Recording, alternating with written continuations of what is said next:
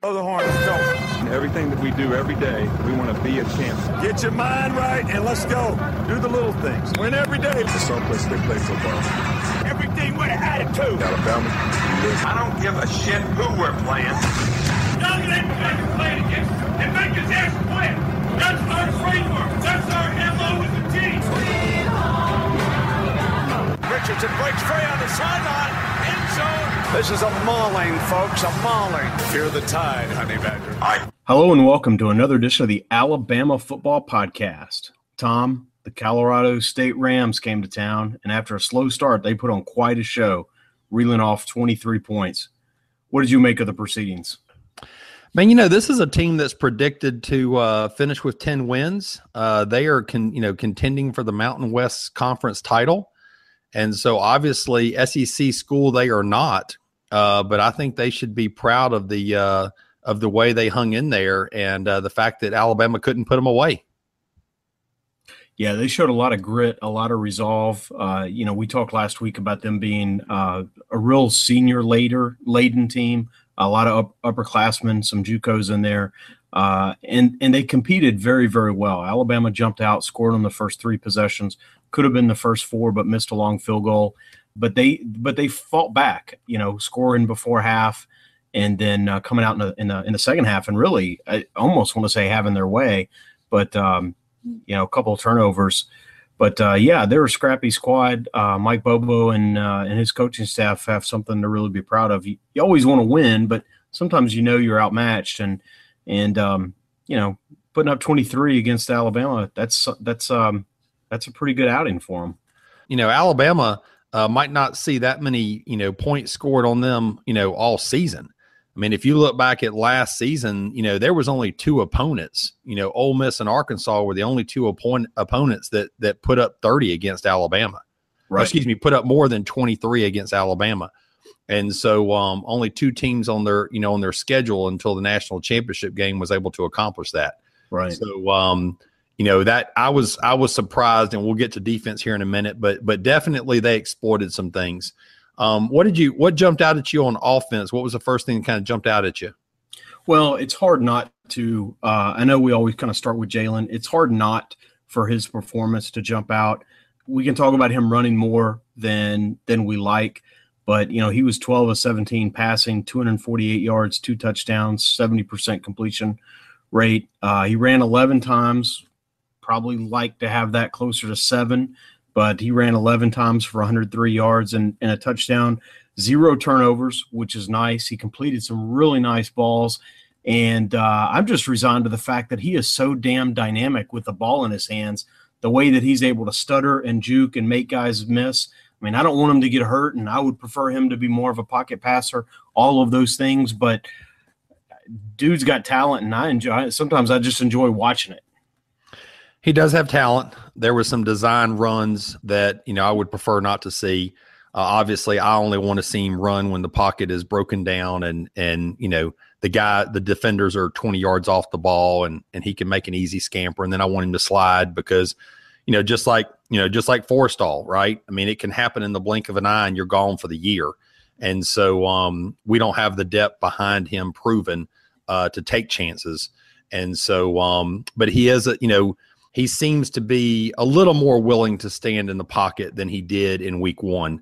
And so hopefully we will see him continue to progress in that way. Yeah. I mean, he had the 78-yarder to Calvin and that was a nice ball. I like the pitch and catch to Robert Foster. I mean, that was a 50-plus yarder, but that was mostly, that was mostly Foster running, and he really turned on the Jets and looked really good. And I really liked the check down to Devonta Smith. And so, he was going to go up top, but he checked it down and threw to the underneath receiver. It's those little subtle things that we see, and I thought we saw a little bit. It's hard to say anything about Florida State. They're the best defense we're going to face. Last week, I think he showed more than he showed last season. This week, I think he showed more than he showed last week. And if he takes one step a week, and that's what I'm hoping for. I'm not predicting, but hoping. If he takes one step a week, I think he's going to get to closer to where we both would want him to be. But the fact that he can do what he can do, it's it's a luxury that Alabama has, and I'm not going to begrudge, Saban struggling with the mobile quarterbacks, sitting back and being a little bit pleased that he's got him one. Oh, sure. You would have liked for them to put this team away, sooner, given the expectations coming into this game. But, we got away with a lot of, with a smaller amount of injuries. Obviously, you don't want to have any. And, right. The schedule looks nicely as we go forward here as far as, the next couple of weeks. And so we'll kind of see how he does. What did you think about the usage of the running backs in the game as far as the disbursement of who got balls kind of when? What was your take on that as far as the distribution of the ball carriers? Yeah, it was pretty well distributed. I thought, Bo and Damian getting the bulk of the load. Jalen up there, with 11 carries as well. But from the running backs, I like the fact that they had success running the ball. I like the fact that we're using the running backs in the passing game, and so 3 running backs caught passes. Najee was just kind of right at the line of scrimmage. He didn't have any gain, but Bo caught 3 for 36 yards, so right at 12 yards. And Damian caught 2 for 25, and so he's right there at 12 and a half yards. I like that distribution of the ball. I would have liked to have seen Josh Jacobs get some more carries. He had 1 for 6 yards. And it was a little sweep that he ran, and he looked really explosive, really fast, picked up 6 yards. I would have liked to have seen him get more carries, and I'm certain that we will. He's going to be an exciting back in the open field when he is back to full strength. It does seem interesting to have him play in the game and just get 1 carry. It does scratch your head a little bit, right? Either all or nothing, like 3 to 5 carries or nothing. I am surprised by just the 1 carry. Just the 1. If you wanted to tell me that he was coming back from an injury and that we wanted to limit his participation, I'm not going to have a problem with that. You think 3 to 5 is a nice little window for him to get some touch. 1 just seems awkward, It does seem awkward. I want to go back to Jalen for just a very quick second. And what's interesting is we talk about that 8 to 10 carries, ideal in a game and trying not to do the design runs. It is interesting that of his 11 carries, that 3 came on the very first drive. And so how they script those plays to start the ball game. And so maybe they saw something, from Colorado State that prompted them, because if you think about the number of plays they ran, to have to have 3 of his carries in the very first 6 plays of the game, and then only do 8 carries the entire rest of the game, it makes you think they saw something, in the tape. Yeah, I saw something and really wanted to establish, hey, we can do this, so you better defend it. And I think that can help. That can help open up running lanes, not only for the other backs, but also routes for the receivers. His first long touchdown, and it's hard to not be excited when he breaks one, but I really would have wished that he would have sat in the pocket just a little bit longer. He had guys breaking free, and that's just going to take a little bit more, comfort and film study. Yeah, patience. Yeah, and patience. Patience is the right word. When you have, and look, I've never had that skill set, right? And so I can see where he's going to have that lack of patience because he knows what he can do. If he couldn't do that, then he would have to have that patience, right? And so he's at a place where he doesn't have to have it. We just wish he did. Yeah, but to your point, though, these are the games against Colorado State where if he sits back there a little bit longer and makes a play, right, gives guys time to get open, these guys can get some valuable experience to go along with Calvin Ridley. Right. So you get into an LSU game and they shut you down and they don't let him run, right? Well, now it's like, now you got to beat me with your arm. Right. And so I just want to see more of, I want to, he's a young kid, right? He's still just a sophomore, but there's going to be teams in the SEC that are going to take away his ability to scramble, and he's going to have to show that patience. And so, hopefully that's something that they will coach him up on in the next few weeks. Right. And that's where you wish the coaching staff, if the opponent's not going to take it away, you wish the coaching staff would kind of take it away to force him to look down the field. But I like his progression. I do. I do see progress over last season. I do see progress in a couple of games so far this season. So if he can maintain sort of that trend line, I think he'll get a lot closer to where we would want him to be. No, absolutely. Talk real quick. I want to set you up for the listeners for Bo real quick, because Damian obviously got the first 2 carries of the game, and then on the next series, Bo proceeded to get 3 carries in a row. Talk about what you said to me in the stadium about that one particular run that Bo made. And, you had talked about it might be one of the best runs you had seen him do, at least this season, if not, longer than that. Yeah, he had a run and it was late in the game. It was kind of ironic because it was late in the game and, the game's already kind of decided, but he had a run late in the game where he really just, he kind of ran off the tackle, but he lowered his shoulder, hit the DB and just, and just exploded into him and dove forward. And I just made the comment that I wonder if that's not his most physical run that he's had while at Alabama.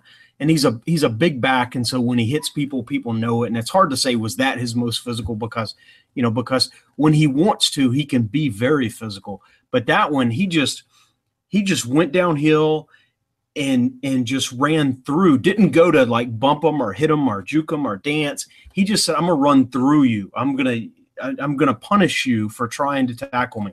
And I don't know that I've seen that level of resolve in his running game.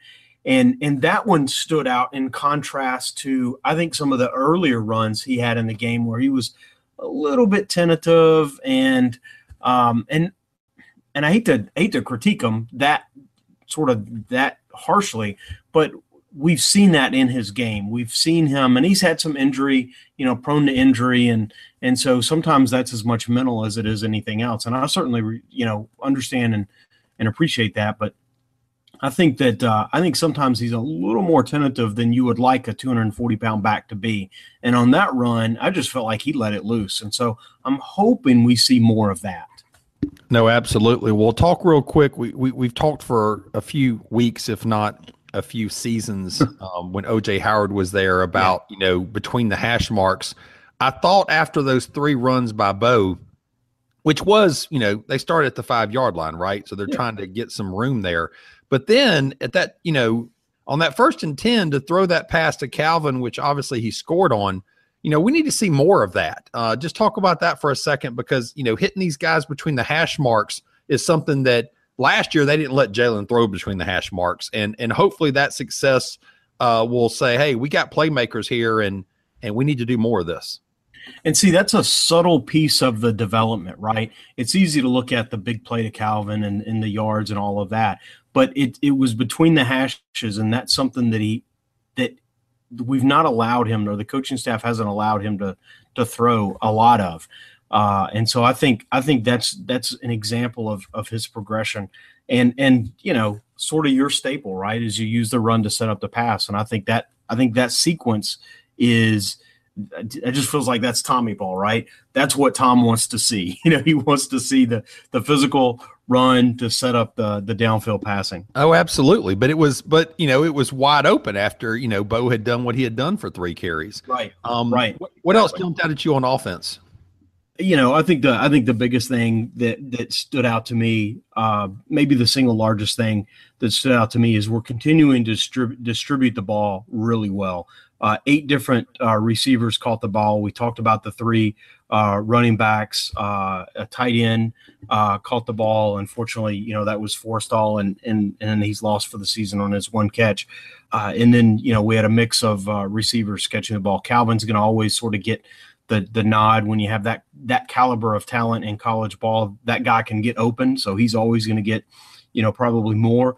But I like the fact that eight guys caught the ball, and I like some of the big guys, some of the running backs and the tight ends, and that just tells me And if I'm a defensive coordinator, that tells me, think about game planning that. Okay, they'll throw it to anybody, and the quarterback can run for a touchdown from anywhere on the field.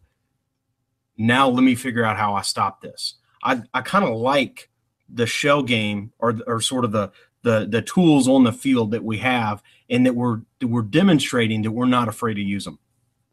No, that's true. And obviously Cam Newton, he doesn't have the physique that Cam Newton had, right? Cam Newton was a freak of nature with his size and speed.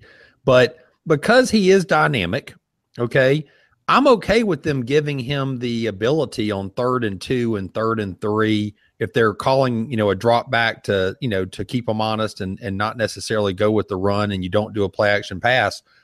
That's a great time for him to scramble. Right. Because he has the athleticism where he should be able to easily find a crease for 2 or 3 yards. Yep. And just move the chains. Right. Cam used to just run up the middle and piss you off because he would, move the pile 5 yards. Right. He doesn't have to do that, but his legs should allow you to put drives together. And, you spoke about it in the, in the game where, we had the one long drive. I think it was 16 plays, and yes. We haven't seen a lot of that. No, that was beautiful. That just the number of plays, 6 minutes off the clock leading to a score. That I just love to see that. Just methodically moving the ball down the field, wearing out the defense, keeping your defense on the field, and then just doing a bunch of stuff, with the ball, protecting the ball. I just love that. No, absolutely, man. That's Dave ball. Well, give me unless you have something else on offense, give me your mini game ball. I'm giving my mini game ball to the right side of the offensive line, Lester Cotton and Matt Womack. Cotton came back from getting dinged, and I don't think anybody, probably myself, believed that when Womack emerged as the starter in A-Day that he would hold on to that job. And even going into the season, there was talk of Jedrick Wills, stepping up and taking one of the positions. When Lester went down, there was a lot of sort of shuffling people around. They even put Matt at the guard spot after he won SEC Lineman of the Week. It's like it's like the universe is conspiring against him keeping his job, but he keeps his job.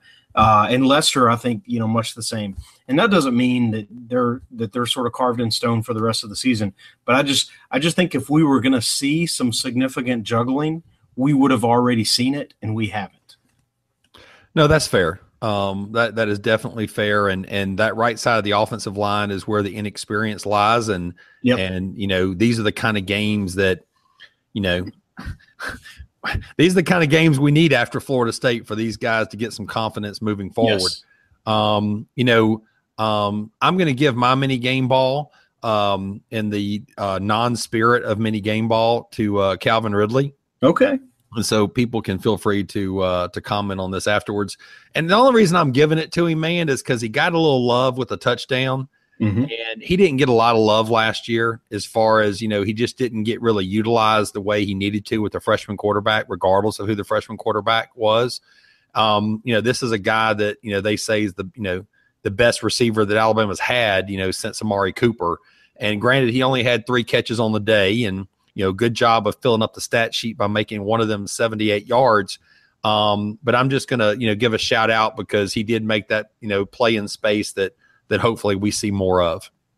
Yeah. I mean, he's the kind of guy and like literally takes the lid off the defense on a play like that. But that's always there, right? That's always, the opposed, and it gets to, as much as we can think about, we didn't do this, or we could have done more of that, or something over here, sort of think about, what does the defensive coordinator have to think about?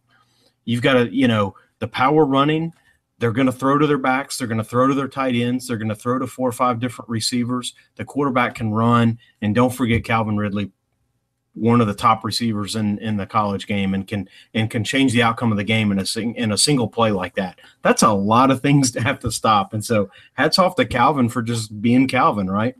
Oh, absolutely. And you got to put that on tape, right? I mean, yes. You got to get on tape to show these teams that, guys, we can do this, because otherwise they're just going to squat the box and put 10 guys at the line of scrimmage and just shut down your running game.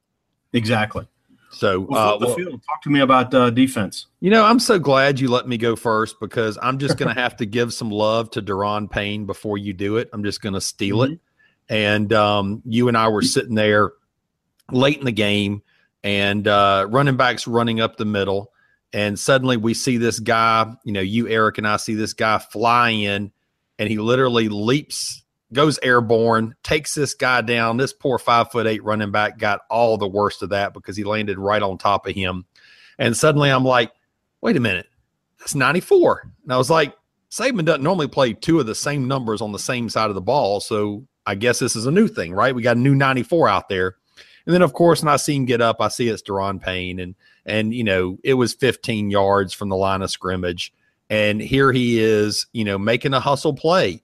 And I turned to you and I said, hey, next year when unfortunately this guy's gone and we might see that tape footage on draft day and they talk about his motor and not quitting. And that was just a very special play. It was. And that was a play late in a game where, you don't want them to score, but the game's in hand. And it was a hot, muggy night in Tuscaloosa. And you got to think a big boy like that's winded. He's tired. And he demonstrated some resolve in going after that play. So, yeah, that was an impressive play. I think we all enjoyed that. And to your point, right, the other guys need to see that, right? I'm glad he did it for him, but I'm also glad he did it to show the other people, here, this is Alabama football. Yeah, and there were a number of times, and I really like the game plan that Colorado State had. They're gonna toss the ball around a little bit, and they're going to be aggressive with you. They got some penalties that went their way, and then they realized the weakness on the Alabama defense is, they're down 5. Alabama's down 5 linebackers, so let's attack the middle of the field right here, and they did, and they had, again in the second half. They had some material success there. And there were times more than once when we would rotate in Daron Payne and we would kind of kid, well, they're going to shut that down now because they're bringing, Daron back in and that was very telling, right? Because it was like between the 20 and 30 yard line. You could tell Saban was like, by damn, I don't want you scoring again. Right. Yeah. And so we'll bring in Daron to prevent that. Well, I do think Dalen Dawkins, obviously he had transferred from Purdue, 5'9" on some of these, information sites at 185 pounds. Looking at that before the game, I said, man, this guy's really not going to be able to do anything. He just doesn't have the stature to do anything. Well, guess what? He had 10 carries for 59 yards and averaged 5.9 yards a carry. To his credit, at 5'9", he really exploited the middle of that defense. And to your point, we turned to each other and said, we hope nobody gets hurt. But kind of like a few years ago when Jesse got hurt, if Daron Payne goes down, the middle of this defense is going to suffer. Yeah, let's not talk about that. Hey, man, but it's true, right? I mean, they were creasing us, right, inside the tackles. And we were like, come on, this is Colorado State. Yeah, no, and I agree, right? I mean, you think, Daron Payne, and you look at, Raquan and Bugs and Hand and Johnny Dwight and Frazier and Jamar King. Those are the guys who played, Quinnen. You look down the list, there's not another Daron Payne on the roster. Nothing, I like Raquan. Bugs has proven serviceable. We go nothing against those guys, right? They're all new guys. Nothing against their contribution they're providing. It's just there's obviously a difference. There's a big gap. There's a big gap between Daron Payne and anyone else on the defensive line.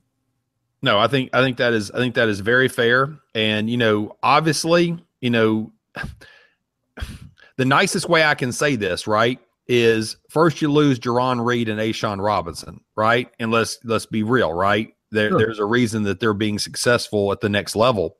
Well, then you come back and you lose Jonathan Allen and Dalvin Tomlinson, and that's a lot to make up. I mean, there are teams that wouldn't have those 4 quality defensive linemen in a decade, much less back-to-back, 2 seasons in a row, losing both of those, losing 2 of those guys each year.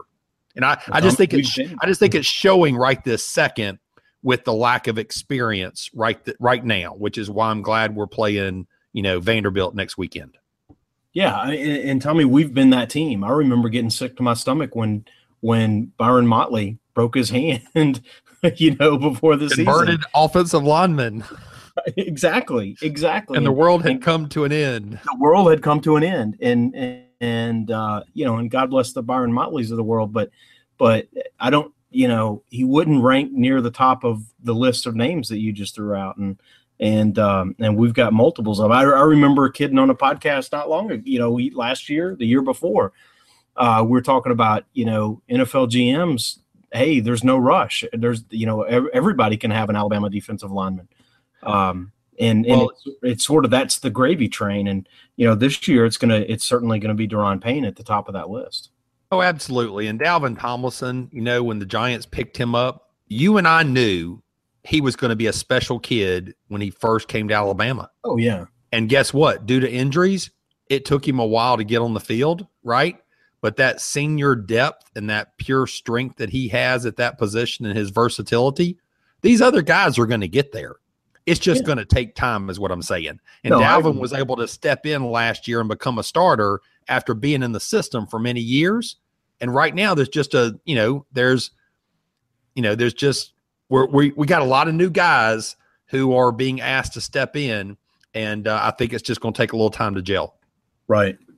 Hey, so let me ask you this. We had a couple of years ago, I guess a few years now, we had the Mosley report. And so, we were kind of talking about things, but every week we had to sort of give the status on Mosley.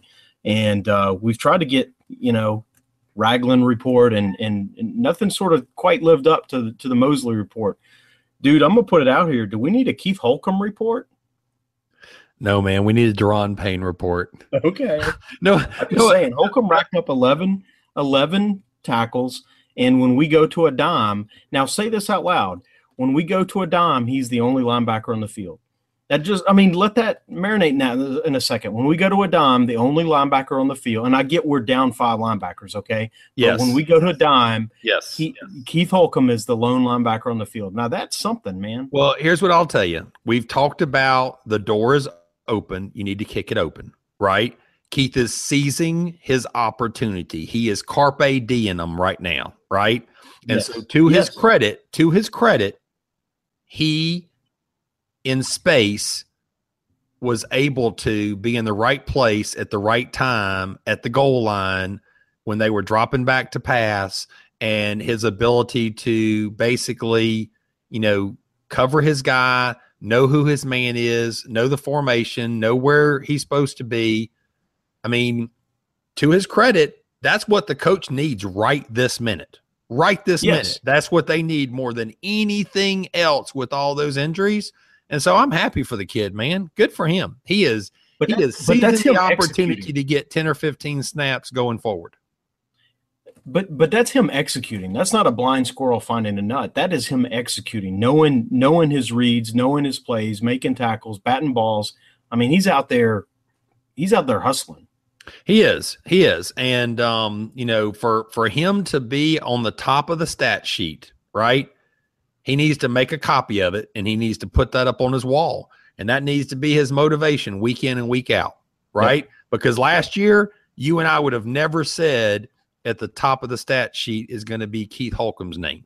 So good for him. No, we wouldn't have predicted that, but we did wonder at times why he wasn't getting a little more run. And so, I'm just saying at the top. I'm saying at the top. I understand. Of a good team. And he's done it 2 weeks in a row. No, this is true.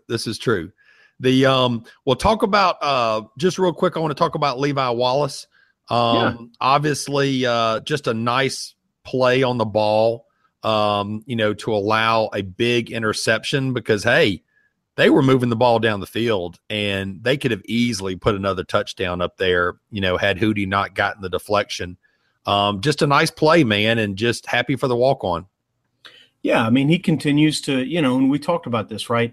He is we talked about serviceable last week and not being a bad thing.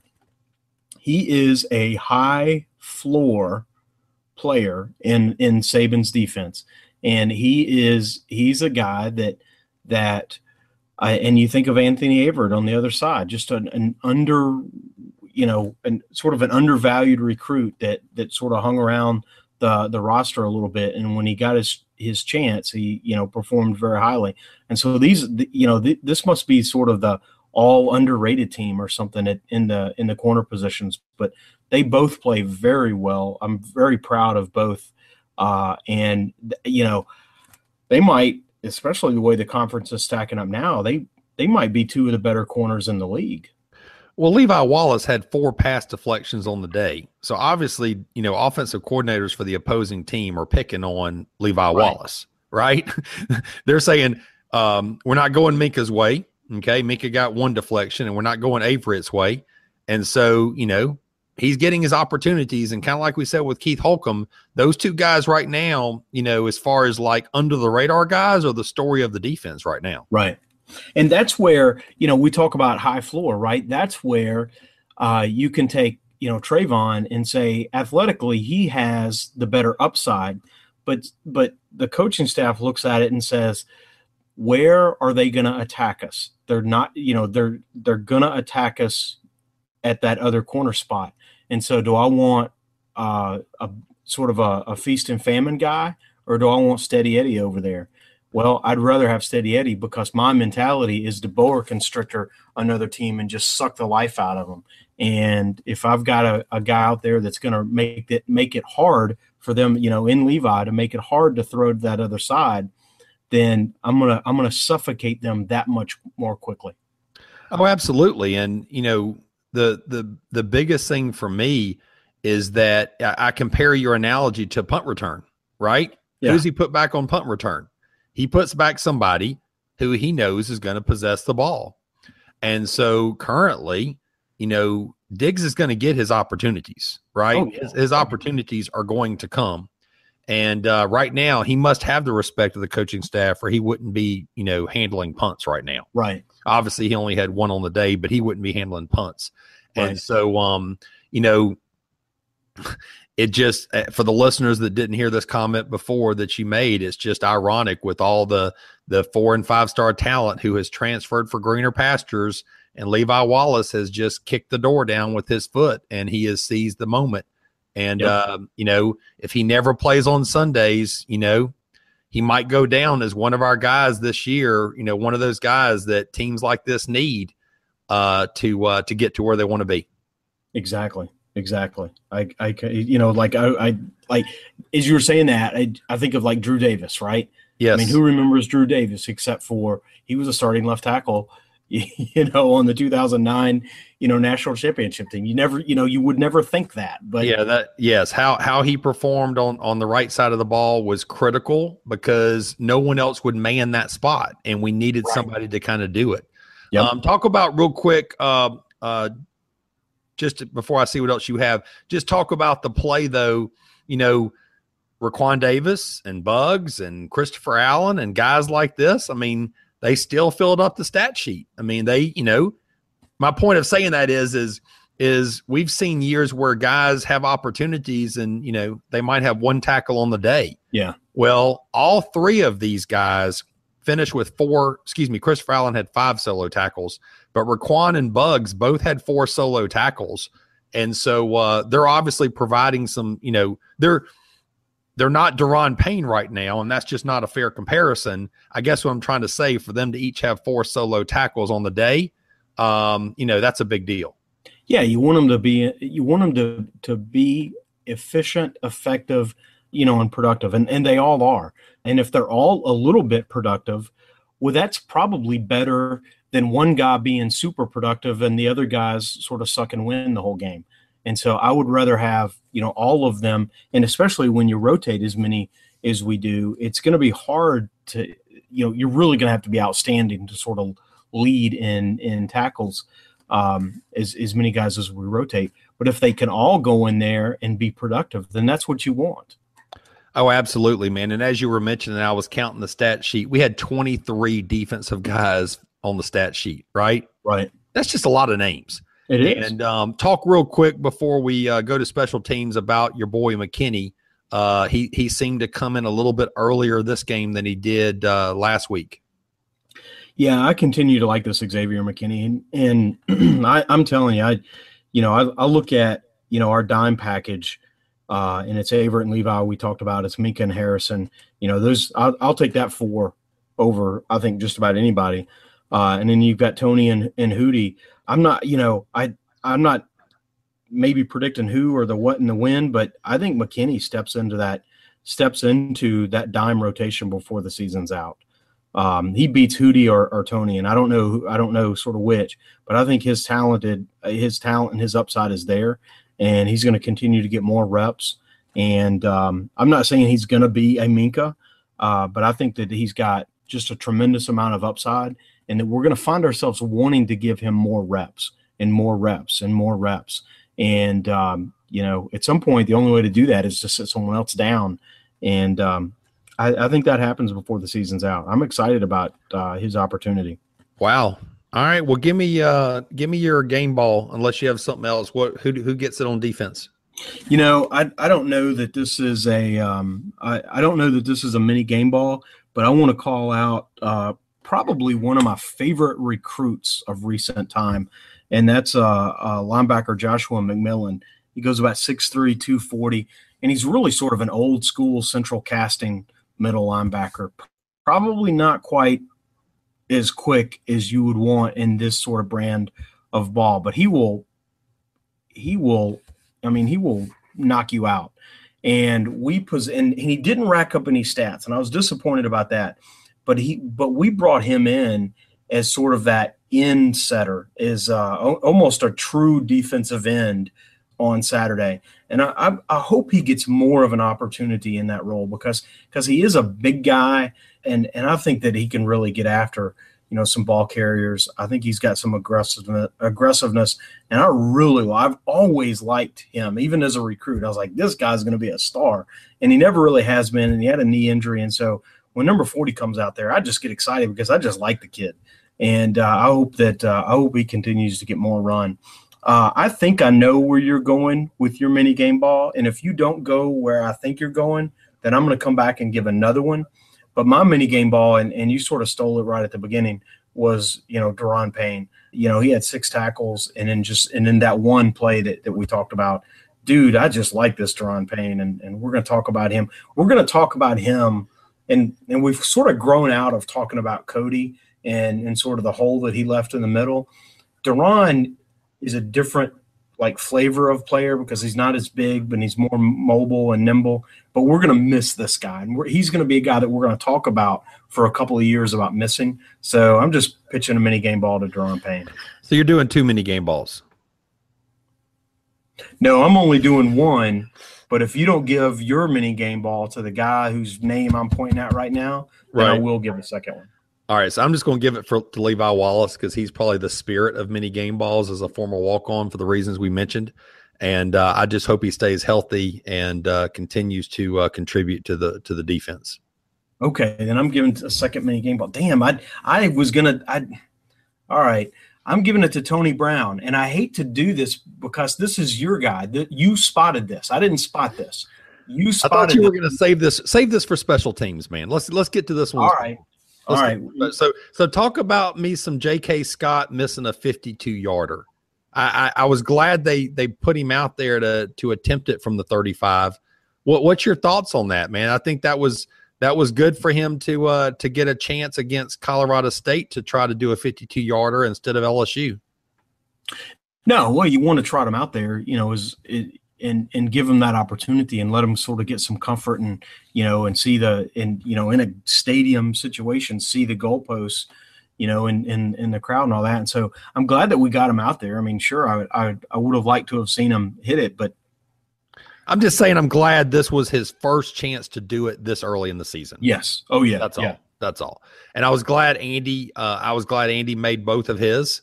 He did make one for 42. I started to say, that's he definitely, Coach Saban talks about the improvement from week 1 to week 2. Well, there was definitely some improvement from week 2 to week 3 for Andy. Well, we kind of kidded that, and it's true. You want there to be a position on the field where you have a high degree of probability. If we can get to there, we got 3 points. And last week we kind of kidded, well, yeah, both of his kicks were, in the 20s. They were really, really short kicks. But if that's the building block of confidence, making a couple, gimmies, I guess, I don't know, short kicks, well, then that certainly manifested this week where we made 2 north of 40. And so if there's a position, if we can get to the 35-yard line and we're all but guaranteed points, we can play with a shorter field that way. I think that's great. And so I want to see him continue to make these things, but I'm pleased with the fact that he made 2 of them. No, absolutely. Well, very quickly on one of his, it was after a 3rd and 3, where Jalen ended up, throwing the ball. And so to your point, if you don't have confidence in the kid, 3rd and 3, you run the ball, right? Bama should be able to make a first down there. Instead, you drop back to pass. And so you were kind of resigning yourself at the, 28, 29-yard line that, we're going to trot Andy out there. And so once again, just like with JK, I'd rather trot him out there and make 2 40-yarders now. So he has the confidence that, to know he can do it. We'll talk real quick before we wrap up. Let's talk about some Tony Brown, man. What were you talking about for the listeners on his contribution? You spotted it. Why don't you set it up and talk it through? You spotted it during the game. I did not. Man, I just, for the listeners, man, Tony Brown, he contributes to this team in a variety of ways. One of the biggest ways he first kind of, splashed onto the scene for Alabama's football team is with his special teams play. And that's just where his comfort level is. And he obviously is a contributor on defense as well. But, thank goodness he was on the field on defense. When Hootie had the interception that he did, and Tony made a key block at midfield, which allowed, Hootie to take the sideline there. And then he didn't stop there. He hustled down the field and laid a guy out about 15 yards further down the field to allow Hootie to make it as far as he did. And, we talked about during the game just, how big of a play that was, for him to make. Yeah, I mean, 2 blocks on the same on the same return, that's impressive, and that shows a level of sort of stick-to-itiveness and resolve in contributing and making a play that you like to see. And so, sometimes his contributions have been more subtle, but that's a great example, and that's the kind of thing that gets you on a roster. So maybe the end of a roster, but that's the kind of thing that gets you on a roster in the league. Absolutely. Absolutely. And that's the kind of stuff that, Saban's going to notice that, right? Right. Saban's going to notice that when they review the tape. I mean, obviously Absolutely. He saw him do it at the time, but there will definitely be note made of that. Anything else jumped out at you on special teams? I like, Ruggs got a couple of kick returns and he looked really fluid, doing that. He caught one just short of the goal line. My conservative self would have probably said, let it go in. But, he caught it at maybe the 1 or 2 and then ran it out to, I don't know, the 25, 26, 24, something in that range. But he looked real fluid with running the ball. I think this guy is going to really develop. We're going to see more of him this season. And a kick return, I think eventually we see him some at punt return. And certainly as a receiver, the guy has, he's a track star. The guy has big speed, and so I think that we're going to use him more and more as the season progresses. I like the kid. I think he's going to be a fun, exciting player to watch. No, absolutely. Hey, one thing I want to mention real quick just before we wrap up here is that touchdown by Robert Foster, which we probably didn't touch on quite enough on the offensive side of the ball. Welcome back, Robert Foster. And this is what we thought that you were going to do when you got here. And, that might be his coming out party. We talked about his ability to, provide a complement to this team on the other side of the line of scrimmage. And while he only had 1 catch on the day, he made the best of it. And for this team to get to where they need to be, they have to be able to pitch it around to 4 or 5 guys. And so while he's a redshirt senior, I think that might have been the best play he's made at Alabama so far. Yeah, I think so. And it really highlighted, it really showcased his athleticism and just his, I mean, when he turned on the Jets, he was gone. I think there were two players that had angles on him. Cam Smith was trying to run to get up and block and couldn't catch him. The defenders who had angles couldn't catch him. And then, when they looked like they were going to get their hands on him, he knew he was right at the goal line. And so he kind of jumped. That was impressive. And so you start thinking about it again, put your defensive coordinator hat on, and you see that and you say, good gosh, they've got another one on the other side of the field. But for Alabama football, all of last season, okay, if we talk about the yards after the catch very quickly on those two plays, yes, and we were to calculate whatever that was, I bet you those two pass plays exceeds yards after catch that our receivers were able to make in plays in half the games last year. Because you're talking one play went for 52 yards, Calvin's went for 78 yards. So that's 130 yards, right? Yeah. So whatever portion of that is after the catch, I guarantee you that exceeds half the ball games last year. Yeah. I mean, that's for a single game is what I'm saying. For a single game, and that's a lot of yak, and that's good for a couple of different reasons, right? That showcases sort of the athleticism of the receiver, but that also is getting the ball to the receiver at the right time, which is your point, I think. Right.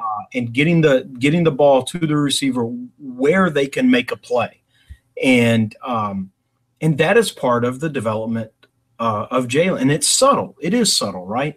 But last year, one of the reasons I was really hoping that our Darius Stewart would come back is not just because he was a favorite that I really enjoyed, but he seemed to be a security blanket. He would go get the ball that Jalen threw a little high, or he would sort of out physical to possess a ball that was maybe a 50-50 ball. And a majority of the time he was tackled where he caught it.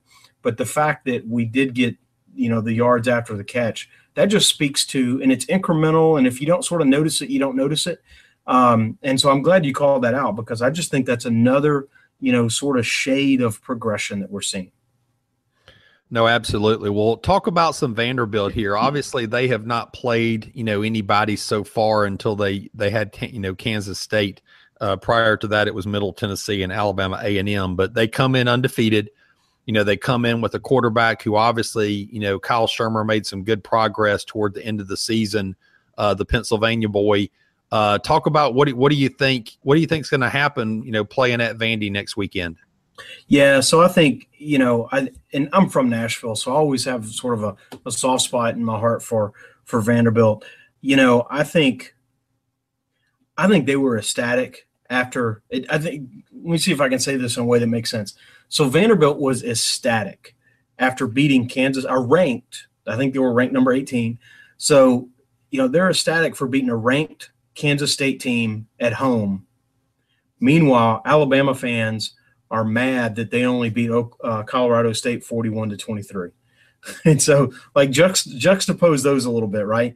Vanderbilt wins really just a slop fest game, 14-7, and they're painting the town black and gold. And Alabama fans, beat Colorado State by 18 points and are not satisfied. And I just think that sort of shows where the two different programs are. I think it has the opportunity to be close early, because Vanderbilt is a scrappy team. That's the first time they've been 3-0 in a while. They're a scrappy team. I do think they're very well coached. I do think Derek Mason is a really good defensive mind. And I think they're going to come out. They're going to play hard. They're going to play physical. And then they're just going to run out of depth. And that is what is amazing about this Alabama team. Not only is it more talented, not only is just the starters more talented than the opponent, but the depth. And I think Alabama has the lead at half and just blows it out in the second half. And I think it's like 38-6 is the final, but I think at half it's a lot closer than that. Well, he definitely has brought something to this team. For them to be able to finish last year, with 6 wins was a big deal. Yep. After only 4 wins before. we haven't seen this team now and, since 2011. But, that game was a 34-0 final. And that was not the same Vandy team that is being coached now. Right. And so I do think that we are going to continue to see a progression on the offensive side of the ball. I do think that we are going to, put up some more points. This might surprise you a little bit, but I'm guessing we're going to see like a 48-7 game. Okay. I think we're actually going to increase the touchdown output and get more of these playmakers involved and see the evolution of this. And I think we might even see Tua, get some, a little bit more run in the second half and still have some success as well. And I think this is, Vandy's made some progress, but like you said, there's just too many weapons on this football team. I was looking at, and again, like I said, I've got a soft spot for Vanderbilt, and so I went and looked at some of their stats, game stats, and so I found the stat that you're going to hate. Are you sitting down? You're going to hate this stat. Okay, all right. You're going to hate it. Kansas State's quarterback had 24 carries for 126 yards. Yep, it's going to be a long day for Vandy then. It is going to be. You're going to hate it because that means we're going to run Jalen more. It is going to be the Jalen show. All right. Well, maybe I need to change my score then and lower it a little bit because we're going to chew up a lot more clock then because we're going to be running the ball a lot. Yep. Maybe our leading receiver will have 3 catches on the day. Absolutely. I don't know. We'll see. Well, that definitely puts them in a very tough position coming into this game. That defensive coordinator is not going to get any sleep all week. No, absolutely, right? Because, I agree. Well, fortunately for them, very quickly, they have only faced us, once in the past decade, and it's just good for them that the schedule shifts, and they're not seeing us every year. Right. No, I agree. Hey, we got another 5-star review on iTunes, and so let me call that out. Donovan Henry. And so he says, if you're an Alabama fan, this is a must subscribe. You'll find yourself refreshing your feed each day, ready for the next game breakdown episode to become available. I know we're a little late getting those out sometimes. These guys offer fantastic insight into each Alabama game and cover every phase of the game in depth. Been listening now for 2 seasons and extremely happy they made the return to cover my favorite team for the 2017 season. So that's cool, man. I appreciate it, Don. That is awesome. We appreciate the feedback, and we appreciate you taking the time to share your thoughts. Fantastic. That is awesome. Hey, I'm still going to put it out there. If you are a Skybox owner and you listen, drop me an email or drop us an email at alabamafootballpodcast.com. And I want to ask you, I want to run a couple questions by you. But, if you have a Skybox, drop us an email, and I want to chat you up a little bit. All right, man. Well, I am looking forward to our first, I guess not our first away game, but it's a little different than our other home Atlanta. It's a true road game. It is a true road game, right? Because we played in a neutral site in Atlanta, which is sort of our second home, right? So, it's a true road game. It'll be good to see how this team does. There's a lot of young guys. It'll be good to see, or a lot of guys that don't have a lot of experience still in a young season. It'll be interesting to see how they handle this. Absolutely. Well, I can't wait. Absolutely, man. Looking forward to it. All right. Hey, this has been another edition of the Alabama Football Podcast. Roll Tide. Thanks for listening to the Alabama Football Podcast. We love that you're tuned in and hope that you enjoyed the show. We encourage you to reach out and let us know what you like, where we can improve, or just to shout out a Roll Tide. We are where you are. iTunes, Facebook, Twitter, email newsletters, t-shirts, free roster downloads, and of course, on the web at alabamafootballpodcast.com. Check us out where you'll find easy links to your favorite way to follow the Tide. Got that, Coach? Of course. Roll Tide. Enjoy all your favorite sports like never before at BetMGM. Sign up using code OldLine and receive up to $1,500 back in bonus bets if you don't win your first bet. When you register with BetMGM, you'll get instant access to a variety of parlay selection features, live betting options, and the best daily promotions in the business. And with BetMGM at your fingertips, every play and every game matters more than ever. Remember to use code OldLine and receive up to $1,500 back in bonus bets if you don't win your first bet. BetMGM and GameSense remind you to play responsibly. See BetMGM.com for terms. 21 plus only. Maryland only. New customer offer. Subject to eligibility requirements. Rewards are non-withdrawable bonus bets that expire in 7 days. Please play responsibly. For help, visit mdgamblinghelp.org or call 1-800-GAMBLER in partnership with MGM National Harbor. Promotional offer not available in Washington, D.C.